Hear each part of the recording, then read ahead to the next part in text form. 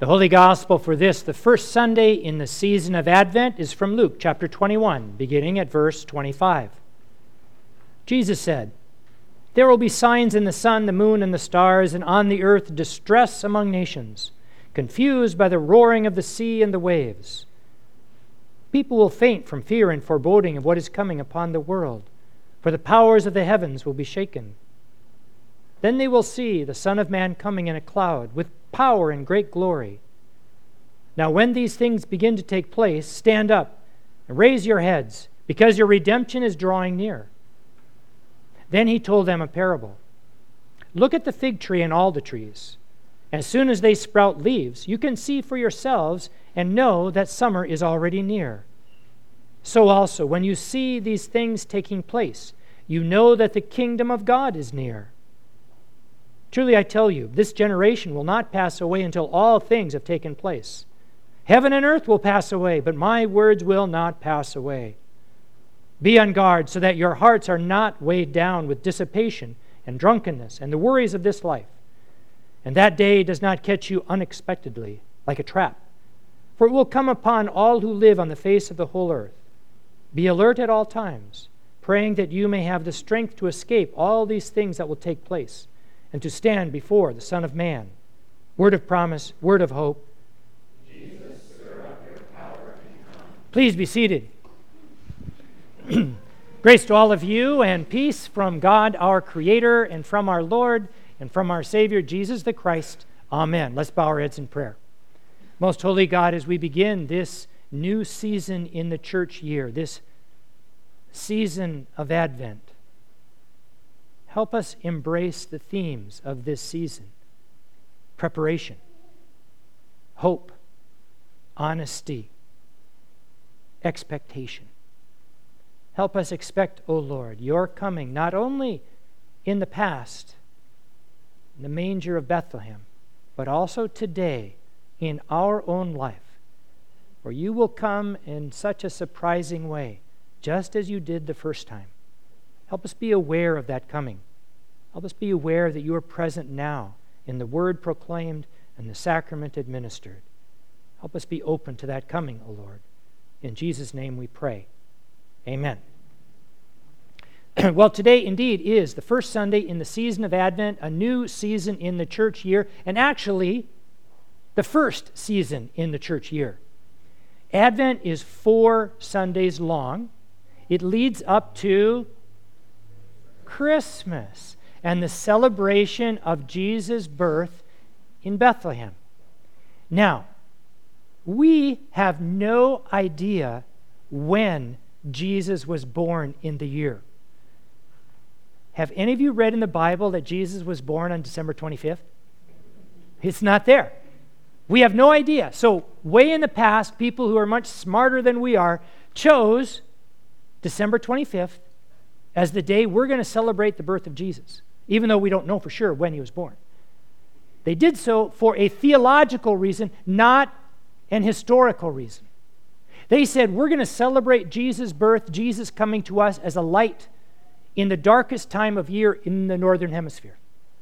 So we're going to celebrate the theological point that God comes to us in the darkness.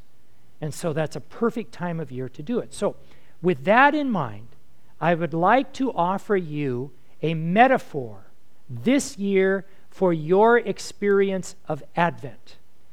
A metaphor that will have an emphasis on going into the darkness and there ultimately discovering the presence of God. That metaphor, I suggest to you, is that Advent this year for us at Holy Spirit Lutheran Church will be like walking a labyrinth. And some of you know what that is, some of you don't. Let me explain it a little bit. First of all, let me also explain that our church is going to build a labyrinth. It's one reason I'm bringing it up now, so that we start understanding what a labyrinth is. It will be located on the southwest corner of the building, outside, on the ground. And around it, we're going to create what's called a columbarium. A columbarium is a series of walls with little niches in it. And the remains of our deceased loved ones will go there with their names and dates. On the ground outside of those walls will be a labyrinth which is a large circular pathway that you stand on the outside of the circle and you walk the pathway in a circular fashion until you slowly make your way to the very center of the labyrinth. The goal, of course, is a spiritual discipline, that as we walk closer and closer to the center of the labyrinth, we do so also with our own soul, that we go closer and closer to our own center, which we rarely do.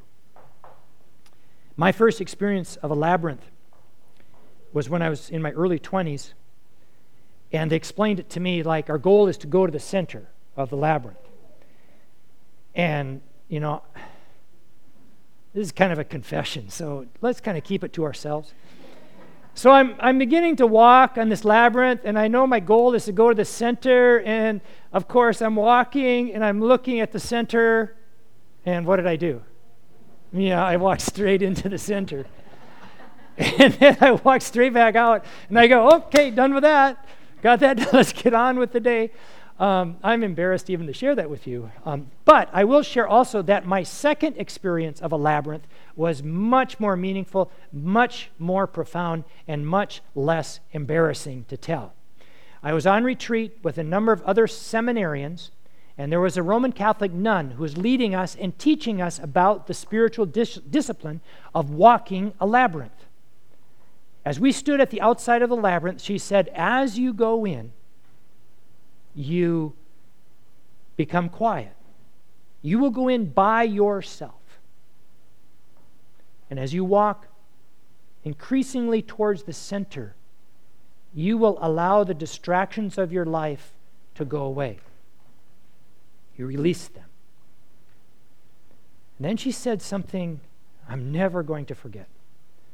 She said, as you walk, be aware of the demons you face. And, you know, at 20-something years old, I didn't really know what she was talking about. But then she went on and said, be aware of those things in your life that you tend to hide even from yourself. We play this game, she says, of holding back what's really going on inside of ourselves. As you walk into that labyrinth, open yourself up to the things that you hide. And then she listed a few. She said, to your pain, your grief, your guilt, your shame, your loneliness. Open yourself up to those, quote, demons. Well, as she said that, then she handed each one of us an unlit candle. And, you know, we looked at the candle, what are we going to do with this? And she had us go into the labyrinth one at a time, about 4 or 5 minutes apart. The labyrinth was unique. It is the only kind of labyrinth in this shape and form that I know about. It was a hedge. And it was more like walking into a maze, a circular maze that one path would lead into the center and another parallel path would lead you back out. The hedge was about 6 feet tall. It's like, you know, one of those Harry Potter, you know, mazes do you walk into. So she sends us in, and it's nighttime. She has us out on a moonless night. It's dark. And with 6-foot hedges on either side of you, you walk in, and it's pretty dark. And the perfect setting to really own what she was talking about as she sent us in, to face your demon or demons. And I must say, maybe for the first time in my life, I started owning my stuff, as they say. You've all heard that kind of phrase before. And it's something you don't share really with anybody else. Because your stuff is unique to you, my stuff unique to me. And we often keep them hidden. But now, as I was circling in, I was being honest. And there was some darkness. What's interesting that as we got closer to the center, where it should have been the darkest place in the maze, the labyrinth, we got to the center. And there in the very center of the maze, the nun had placed a Christ candle like this. It was lit. And immediately we all understood what the unlit candle was for. And we took our unlit candle and we lit it from the Christ candle. And we realized that her point was that at the center of our, what we think is darkness, is a light of God's grace and love, which we sometimes fear to even approach because it sometimes requires us to take a look at our demons and our darkness, thinking that, well, there's going to be no light on the other side of that. If I really look, there's going to be nothing on the other side. And here she said, oh, yes, there is. There is God. Because that's what Christmas is about. It's not about just some sweet little baby laid in a manger. It's about God coming into the center of our soul, where we think there may be demons and darkness. God has shined a light of love and hope and purpose. We started making our way back out of the labyrinth. And again, we're about 3 or 4 minutes apart from anybody else in the group. Someone ahead of me had taken his or her lit candle and had placed it in the path of the labyrinth. The earth was really moist. He placed it in there, or she placed it in there, so that when we got a little closer, we could find our way more easily. I mean, it was dark, and you kind of be bumping against one side of the hedge and the other. And here, this person had understood that his job was to take the light of God's presence and help someone else in their path. And so we all put our candles. And so it was easy getting out, much more difficult going in. I suggest to you this Advent that we practice as a congregation a spiritual labyrinth walk. You need to do that fairly personally. Face your own things, your own stuff. But I guarantee you that as you do, there will be light on the other side of it, or at the center of it. And it will empower you to go back into the world. That's really what Christmas is about. It's much more than nostalgia. It is a powerful facing of our darkness. So, this sermon has been on my mind all week, of course. I've been working on it.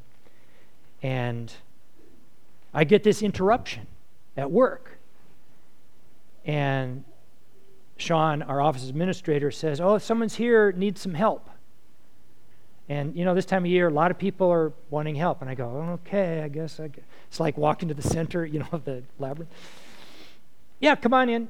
And this woman comes in, and it's my sermon.